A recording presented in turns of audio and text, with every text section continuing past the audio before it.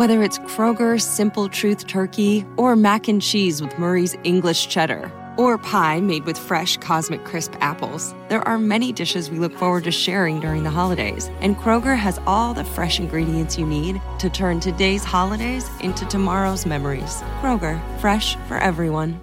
Choose from a great selection of digital coupons and use them up to 5 times in one transaction. Check our app for details. Kroger, fresh for everyone. My name is Tracy Ariel, and I am unapologetically Canadian.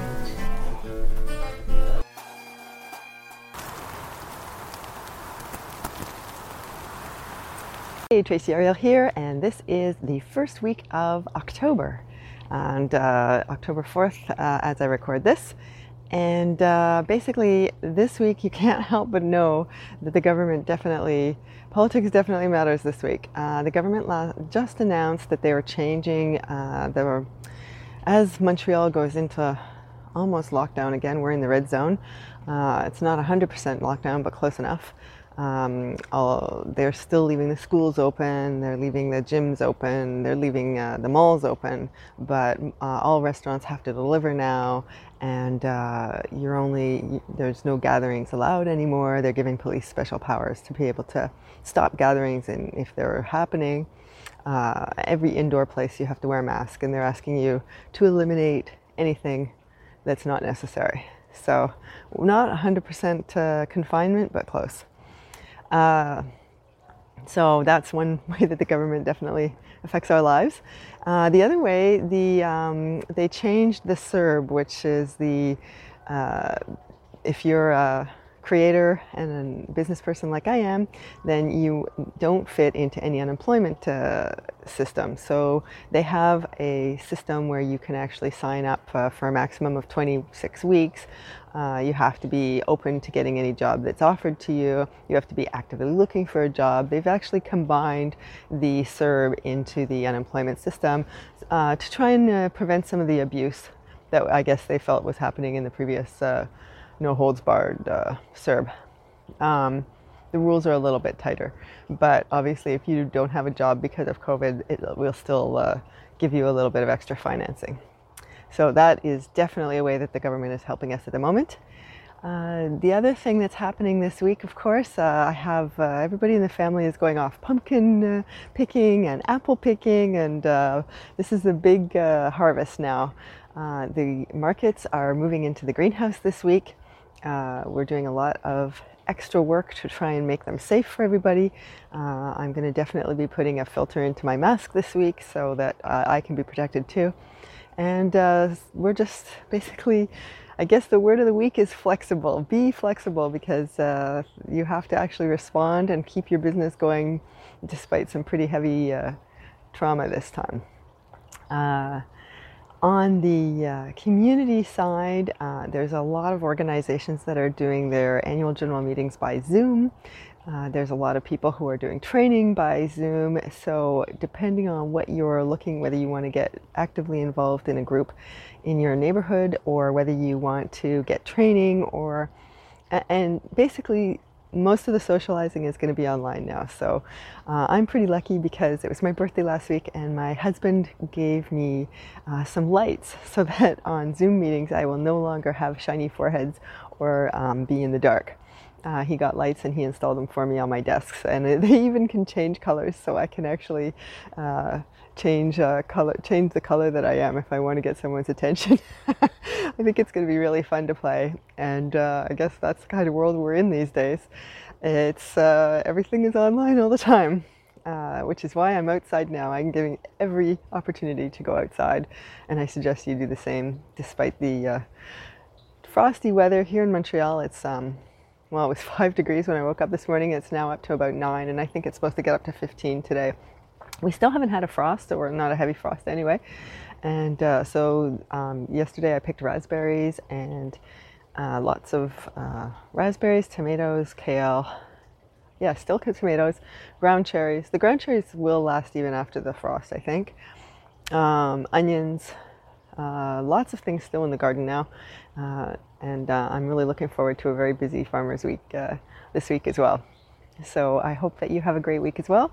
Now we'll go on to the interview. This week I'm interviewing Mary Sutherland, who is a genealogist. She's part of the Genealogy Ensemble group. And if you want to read, I'll put the link to the Genealogy Ensemble website at the base of this video so that you can go and check it out. Also, you can see Mary's articles there. Her family's been in Montreal for a long time, so it's really fun reading about the first farmer in Montreal, reading about the history of NDG, the history of Westmount, the history of the West Island. Mary is a fascinating person, and I hope you enjoy the interview. Hi, Tracy. Have you found that the quarantine has affected you very much, Mary? Well, just for grocery shopping.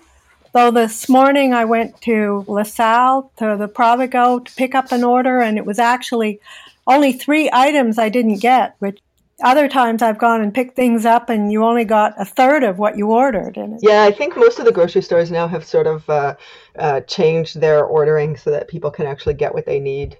It does seem to be more reliable. It's taken us a while to adapt to this, I think, all the businesses. Well, we've had a number of our neighbors have volunteered to go and shop for us, but even they, you never know what they're going to buy when you tell them what you want.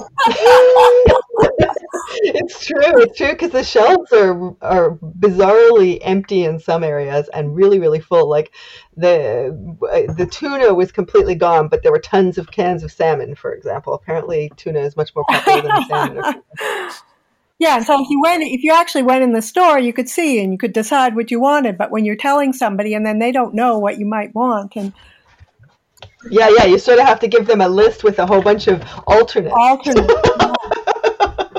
It is, and we've been doing the farmers market. Of course, now we've just started doing it by virtual orders, and people keep asking me, well, do I pick up all the order at once? If you're delivering it, is it going to be from all? Because there's a bunch of different. Because each market vendor has a section on our catalog, so they were thinking that maybe they were going to get many different deliveries because everybody it's like, no, we're all going to be sending it at once, don't worry. So it's just new habits. It's really strange. Yeah. But we're all healthy. You're all healthy over there, yep, I hope? We are. Tomorrow my husband has an appointment with his GP on the phone at 2:30, so we'll see. He's usually an hour and a half late. You go sit in his office. I wonder if he'll be on time when he calls you. That's very bizarre. Yeah, no, my daughter did one of those online doctor's appointments too. It's pretty impressive how I suspect that some things will continue online after this is over. Yeah. Just because it does save people a little bit of time. If you can do the initial triage online, you don't actually have to see some people. Yeah. So we'll see. But anyway, and so what I wanted to talk to you a little bit about arts and crafts, because we together are family history writers. We've been together, 6 years now, I think, with the Genealogy Ensemble group, and you're also a famous quilter. Can you talk a little bit about the two? Talk about a bit about the two, and then just tell me the most proud elements. Well, quilting I've done for not even actually seriously as long as I've been doing genealogy, but I've always sewed. I learned when I was a child, and my mother taught us to sew and knit and crochet and embroider, and she tried to teach us to tat, but I guess I was the only one that eventually got that, but that was years and years later. And we used to have a woman who, a dressmaker, would come in twice a year to make clothes for us. She had worked for my grandmother, and she would come to our house and sew on my mother's little Singer featherweight sewing machine, but she would give us the scraps and help us to make dolls' clothes and stuff, so that was where I really learned to sew. And for 20 years, I made most of my clothes. So. Oh my gosh, that's such a great skill. Yeah, well, I've sort of given that up now, but and it was around. I made a quilt in the 1970s from just, I had these scraps, and it took me about 3 years to finish it, and then I quilted it, and the actual quilting on it is absolutely terrible. But because it was my first one, I wouldn't take it apart. But then I joined a quilting guild, the West End Quilters in Montreal West, and that made you, before I used to think, oh, I'd like to make this quilt, I'd like to do that. And when you had other people to bounce ideas off, you suddenly decide, got making them and encouragement and whatever. And so that was about, 2005. So 15 years I've been doing quilting more seriously. So now that we're not doing anything, everything else has stopped, I've been doing quite a lot of quilting at home. Luckily, I have a large stash of fabric, so I'm not going to run out in my lifetime, let alone now. So the quilting group was meeting online, just like Genealogy Ensemble is. We haven't exactly been meeting online, but people post something, post pictures of what they're doing, and everybody comments. We discussed having a meeting online, but then some people are not, don't have they say, they can't do it, and they're on this or that or the other thing, so that's still up in the air for a bit. Yeah, I guess if this goes on long enough, they'll figure it out. Yeah, I think so. So one of the things that I think is really interesting is that you've taken your family history and you've written quite a few stories about your quilting experiences and quilts that you have in your family. And that's been really, I find it really interesting because it shows how crafts can actually connect generations. Well, they're just, the crafts that have gone through the generations. Whereas I think my grandmother was not very, didn't sew very much and was certainly not crafty, one of them. The other one did a lot of knitting and crocheting and things like that. But my generation, like both my sisters and I, really do lots of crafts, and we all quilt now. So we're sending each other pictures back and forth of, this is how much I've done, and this is this that I've done. And what's interesting about these kinds of crafts is they're so useful in daily life. I mean, they can actually be part of your routine once they're finished. What have you been done with some of your quilts?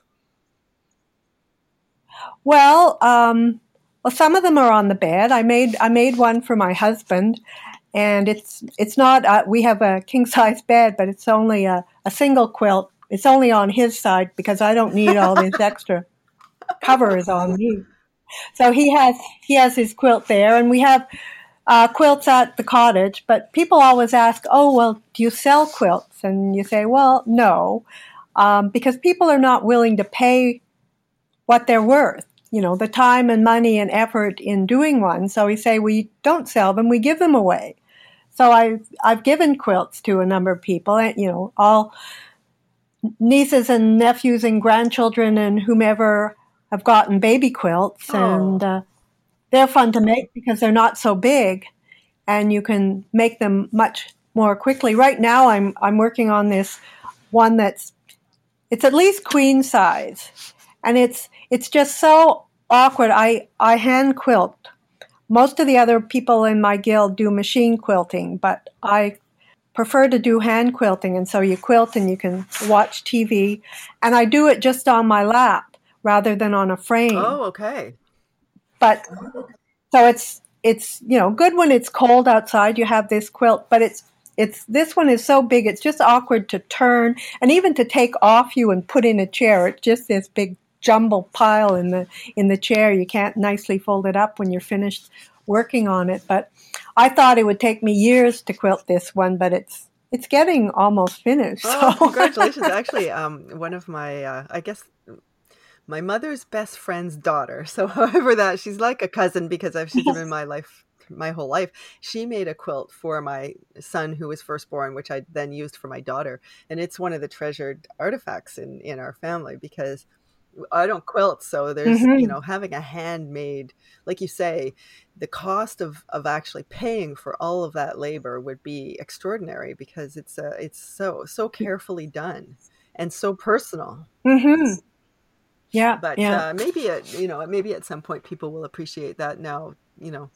More people. What made you take up quilting in the first place? Like you had done many other crafts. What attracted you to quilting? Well, I'd done all these crafts, and there used to be this McCall's craft magazine, and it had like all different kinds of things in, and a number of times it had quilts, and one was um, it was what's it called?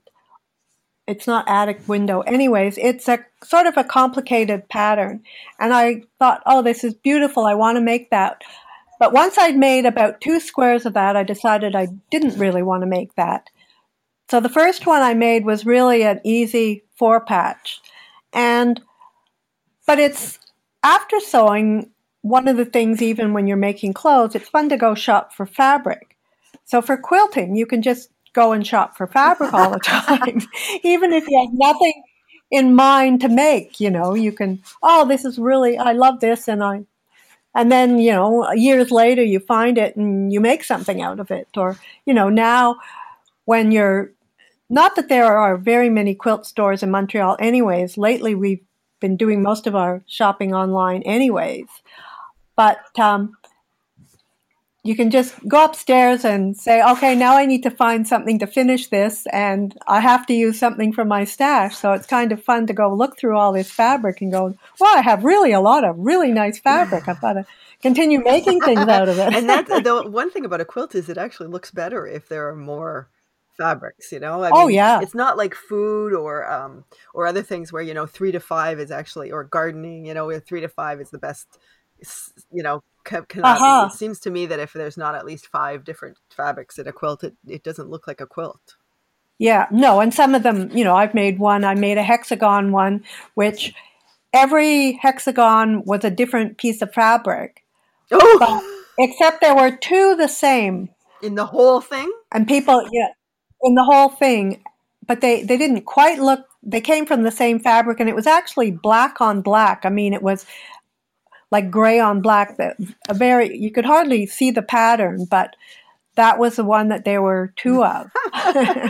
and when it was hanging, it was hanging in, one of the quilt shows, and I'd written that there were 2, and so all these people are standing there trying to figure out which 2 were the same.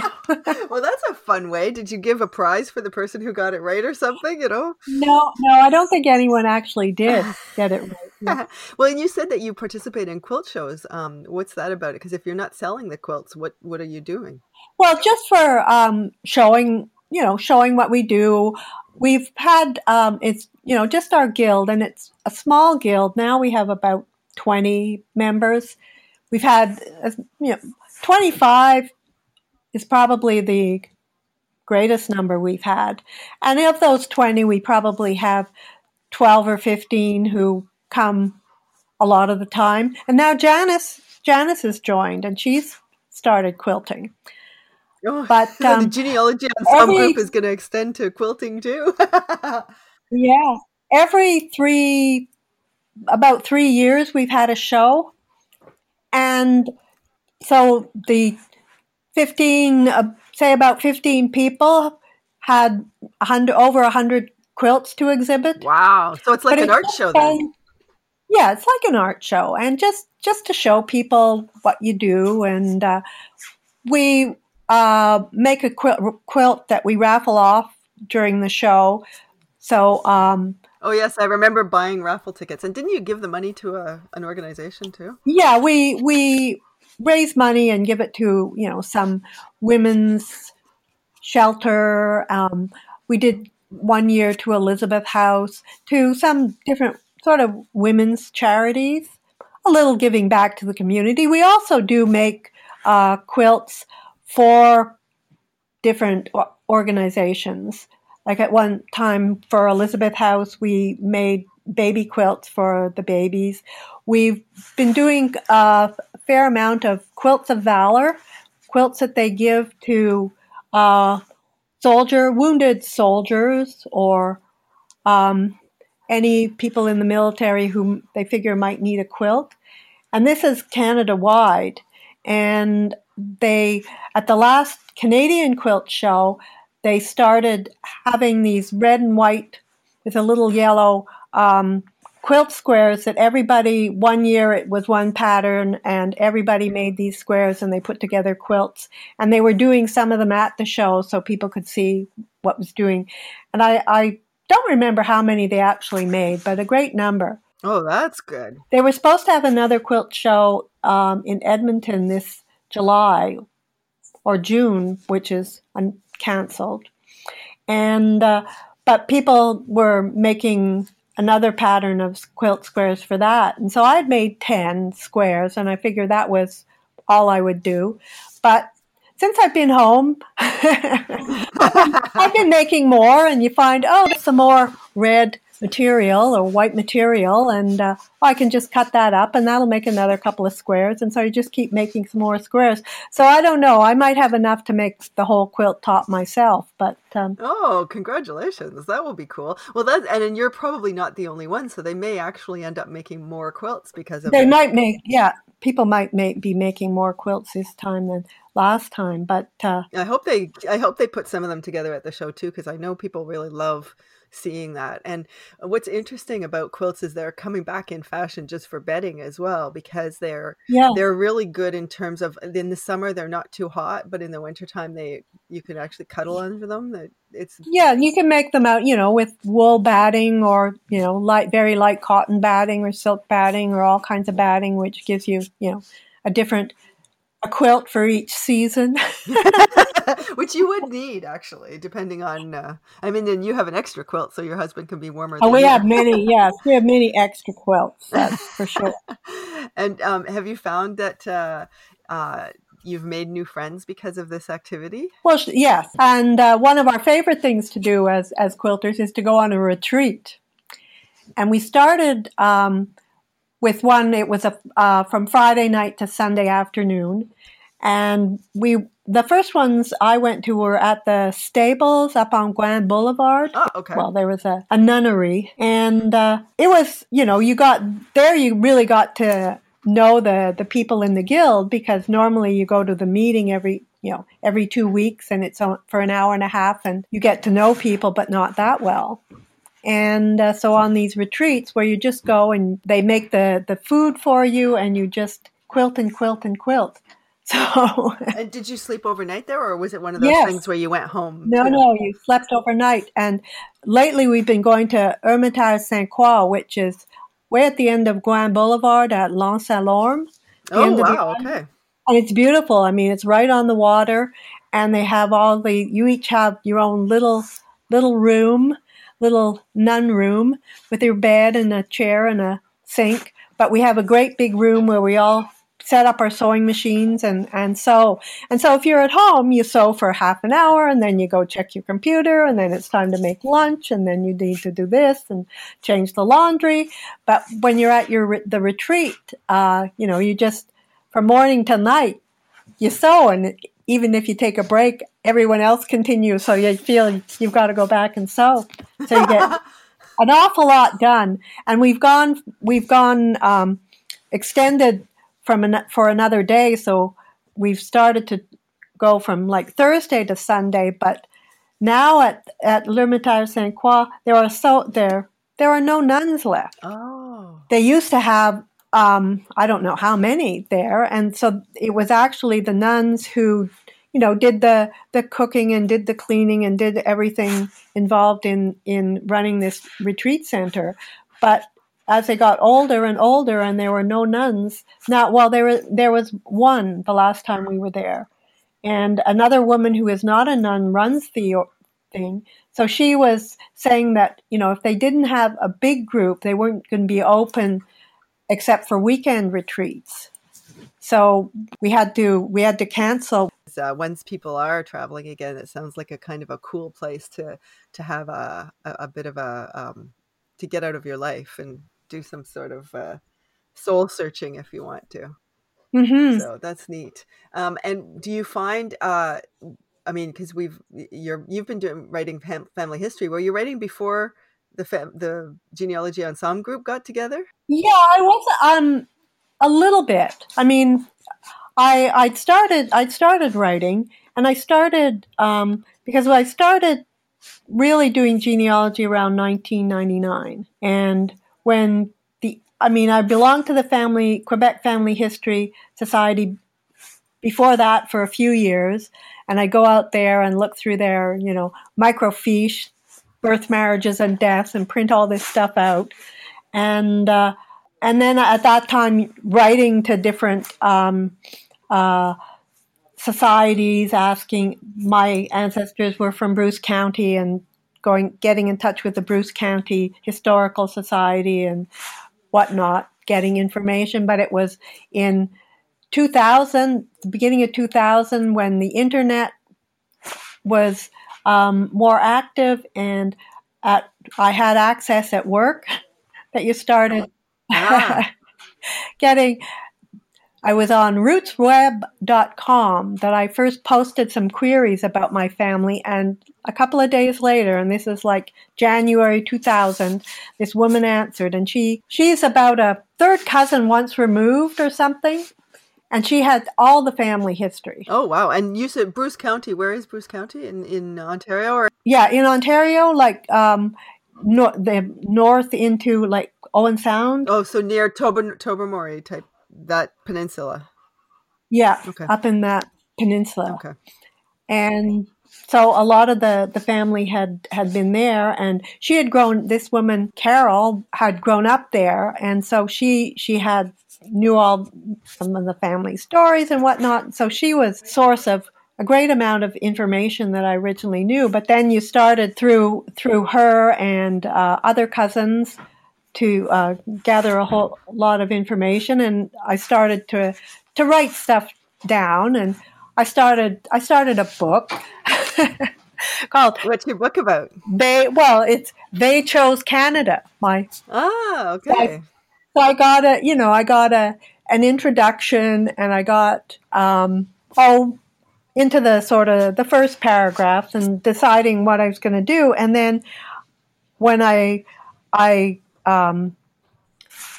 saw that they had a writing group just had started it at the Family History Society, but I was still working. So when I was retired January 2013. So that's when I joined the writing group at the Family History Society, and have been writing ever since. And now some of the stories that you do are just hilarious. Like you have one story about chickens.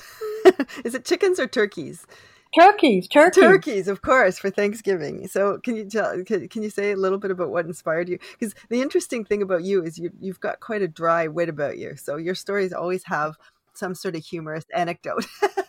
Yeah, well, I found it, I had Carol, this cousin, had some of the letters that my relatives had written to her relatives. And my family had moved back from Bruce County, back to Toronto, where they'd originally been when they first arrived in Canada. And so they were writing and asking for turkeys, and saying, oh, how good the turkeys had been the last time, and send them to the store, and how much they would pay. And so there were 3 letters, and all of them, and amongst other things they say, mention turkeys. It's so funny. So, I mean, you thought this was really quite amusing. And my siblings continue, so I wrote to them for something and said, mention turkeys. And even this past Easter, 2 of my sisters said, well, they were cooking turkeys, and they were and specifically saying, we got to keep the turkey motif, theme going through our letters and emails. So you've brought this family tradition into the digital age. It's continued. Oh, that's funny. Because we continue to like turkey too. Well, yeah, it's one of those meals that's very sort of classic Canadian traditions for holidays. So it is. I mean, it's amazing what you can put together for turkeys. I'll put a link to that story in the show notes as well, so people can read it, because it is quite a humorous little anecdote. Can you talk a little bit about some of your favorite stories that you've written? Well, a lot of my stories, they start with some little thing. And I've written stories about my great-grandmother's quilt that we had. And I've written stories about my, tatting, and my mother tatting, and actually my great-grandmother tatted also. We should say what tatting is, because some people won't know. Well, tatting is a form of lace making made with a little shuttle and through your fingers. I mean, some people think it's crocheting, but it's much finer. And what do you use to tat? What material is it? You use a cotton thread, and some people use much heavier. Now they make jewelry and stuff out of it and use quite heavy stuff, but a very fine thread that, makes very delicate little lace. Well, they probably tatted for forever, but in the late or early 1800s, it became fashionable, and they had, very fancy shuttles, and all the shuttle is something that you've wrapped the thread around, and it's basically also knotting. You're making knots that slip on the thread, and that makes all the little motifs. Yeah, and so then that way you can use it for decoration or for children's clothes or for... Yeah. People used it a lot on making handkerchiefs, edgings. And my mother, which is in one of my stories, she made little hasty note cards. She made the tatting, and they just cut these little flowers and things and glued them onto note cards, and they made them for the Catherine Booth Hospital Auxiliary. And she did this for years. I mean, I think it's 70 or 80,000 cards she was involved in. Wow. And these were just cards for the patients that people could get at the little tuck shop, right? Yeah, they were sold in the little shop, and people, they were thank you notes and whatever, and people would buy these cards in a little package of 5 of them. They made these for years, and it was my mother and another lady who did it until she was well into her 90s. And then she'd say, "Oh, it's too bad I can't see very well anymore." But the ladies who worked on it afterwards were never as good as this woman, even when she couldn't see very well.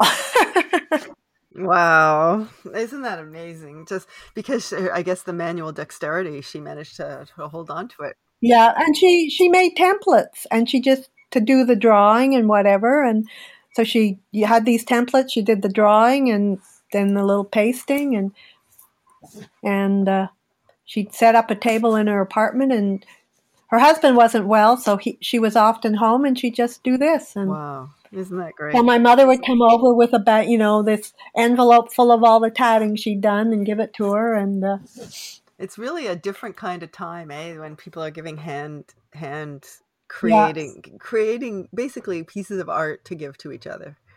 Mm-hmm. And but you're keeping the tradition going a little bit. A little bit, yes. And you're not. Can you talk a little bit about some of the challenges that you've had in trying to write some of your stories? Do you have a particular time that was difficult? Not really.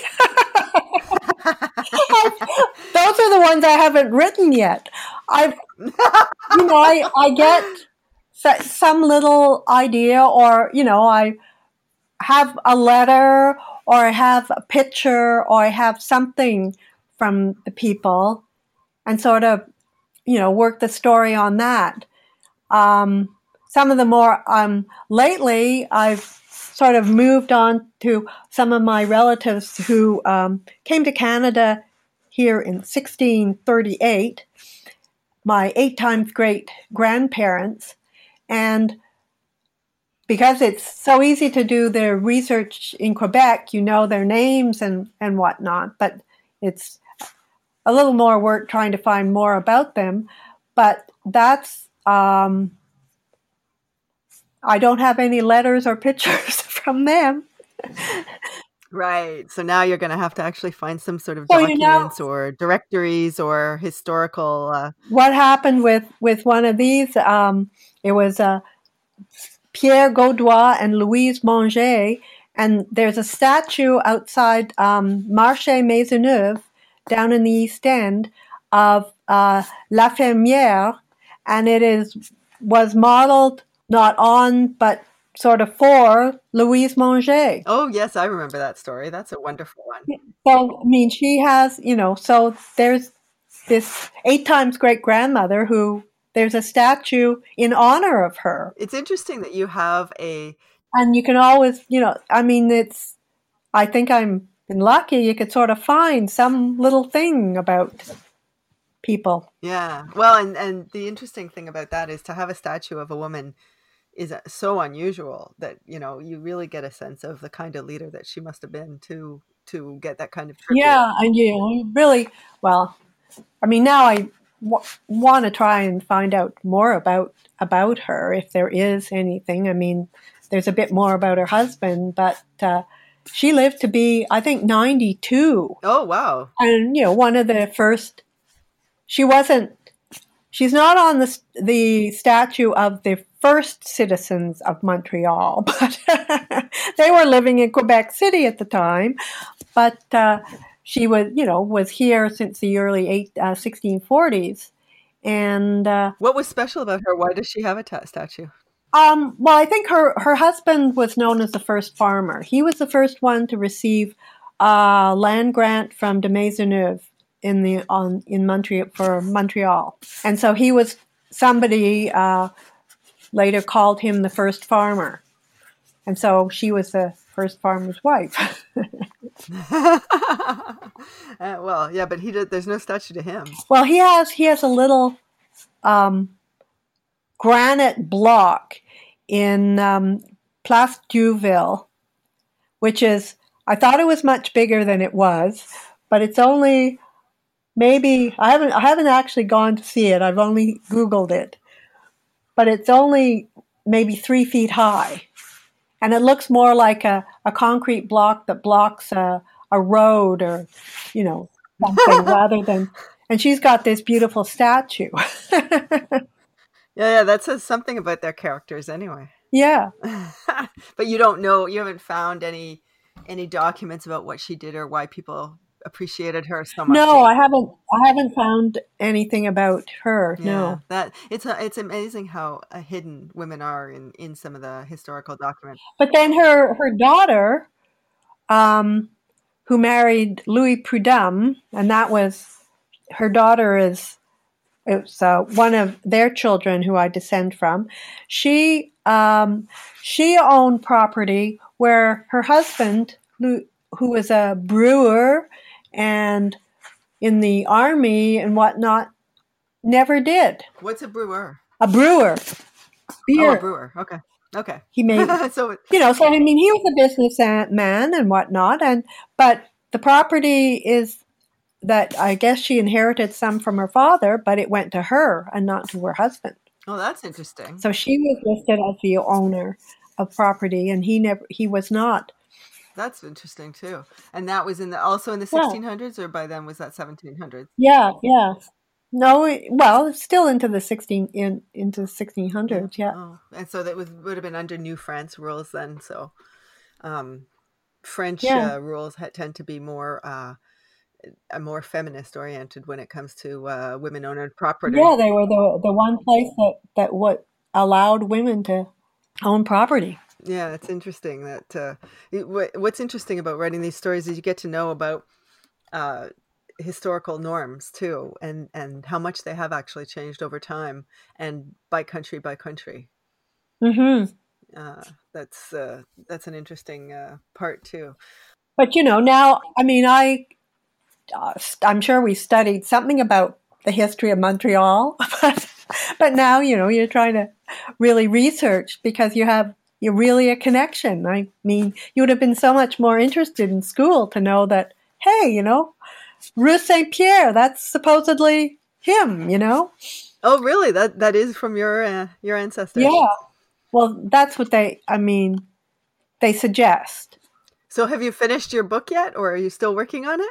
No. Well, I sort of, all the stories will be added into the book. But I wanted to, had started with the Sutherlands and like my great-great-grandfather. So I wrote something about him, and then my great-grandfather. And then I sort of branched out to other people, and so no, it's not finished. But it does lead on to the sort of natural last question. Because then you have all the pictures. You want to put pictures in and do stuff. Yeah. Well, and now that you can do self-publishing, I mean, you have experience because we all did a book together, Genealogy or Beads in a Necklace. So you know the effort that it might take to put the book together. Yes. That's making you more reluctant to get it done, I guess. Well, not really. I mean, I would like to get something to get all these stories together. And because when I was interested in genealogy and I tell my siblings, oh, did you know, so-and-so lived here and died there and whatever, and their eyes glaze over. But when I had the stories and they'd say, oh, that's really interesting. How did you know that? And stuff like that. So they'd read the stories, but certainly the facts were not interesting to them at all. Right. Yeah, no. Well, that's the advantage of writing it into a story, because it reads, especially because we're working so hard on making nonfiction read like fiction, so that it's a natural flow from one portion of the story to the next. And so that the story has a theme that anybody would appreciate, whether or not that was their ancestor. Yeah, it doesn't really matter. Yeah, who it is. I mean, like this woman, a woman leader in the 1600s who was so admired that she had a statue. Anybody who walked by that statue would probably appreciate knowing a little bit about that woman. Mm-hmm. So we will have to find out what her role was that made her so appreciated. I'm sure there's a good story there. Yeah, there must be something. But I mean, the statue was just done in 1912 or something. So I mean, it was from stories of her. I mean, she'd been remembered back through the centuries. So, well, that implies that there are documents to be found. Must be something there. Yeah. Yeah. There's definitely documents to be found if it wasn't done till 1912. Mm-hmm. So that's good. Oh, that will give us a role for our and perhaps we'll have to do a genealogy ensemble retreat too. Yeah. we could finally get some of our work done. So, because it is hard to sit down and write. It's not hard to have written, but sitting down and actually getting the story done is hard. Yeah. At least I find it hard. Yeah. But the fact that you're actually making about they chose Canada is sort of goes right into the final question: do you consider yourself a Canadian, and what does that mean to you?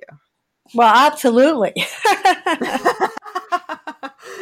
And why? And what does it mean? How do you define Canadian? Well, I mean, I'm certainly, of Canada. I was born and raised, and not only, a Canadian, a Quebecer, and a Montrealer. I was born and raised here. Both my parents were born in Montreal, and one of my grandparents came from Switzerland, and so lately, it was actually one of my aunts used to, with her children, celebrate Swiss Day, but the last few years, my sister and I and my cousins have celebrated Swiss Day. So, but that's our only. When is Swiss Day? August 1st. Oh, okay. And they, supposedly have a parade and bang pots and pans. But all my ancestors were here, or many of them, before 1850. So they were here before Confederation. And they came from Scotland and Ireland, and then I had these French Canadians who came from France in the 1600s. But they never, like all my Sutherland ancestors, never seemed to talk that much about, the old country, that they were Scots and whatever. They came here, it's not like, oh, this is, this came from Scotland or Ireland, or we always celebrate St. Patrick's Day, because we were Protestant. And they wouldn't have celebrated St. Patrick's Day. But they did. So I think they embraced Canada, embraced a new country, and a new way of life, because it was a different life than they had where they had come from. And so I think that, you're sort of proud of the people they were to have left everything and come here, and proud of what they've made of the country. That's interesting, because you've had to actually consider that a couple of times in Quebec too, because Quebec has actually had referendums since in your lifetime, several. Yes. And so can you talk a little bit about how you see your role here? Well, I see my role as an Anglo in Quebec. Like, Quebec is not just the French Canadians. And even though, I do have French Canadian ancestors, and my family, who were originally in Quebec and were French, sort of all became English, like my grandmother's generation. Mostly married. She married a French man from Switzerland, but most of her siblings married English people. And the family kind of flipped over and became English, but they were still the deep roots in Quebec. And it's not, the French language certainly is important, but so are the English. And, that we didn't leave when the separatists, René Lévesque and the separatists came in. We stayed in Montreal, and we probably plan to stay forever. So It's true. So, and it's what's interesting about being Canadian in Quebec is that it does feel a little bit like being a rebel. Yeah. Because the general discussion is not necessarily about Canada. It tends to be more about Montreal or about Quebec. Canada tends to be an easy crutch for people to blame on things. Yeah. But and I mean, as you look into your ancestors and as you develop and improve a craft that has been in your family through generations, it must give you a little bit of a connection to some of your forebearers. Forebearers. I never understand what that. Yeah. And I mean, another thing that you've done is you've really put an accent on some of the women in your family, which is also more difficult to do than finding things about the men. So yeah, I think that's worthwhile too. Mm-hmm. Is there anything that I didn't ask you about that you were hoping to talk about? No, not really. Well, thank you very much. I really appreciate your time. Oh, you're welcome. Thank you. Thank you for listening to Unapologetically Canadian. This episode was brought to you by ProfileYourAncestors.ca.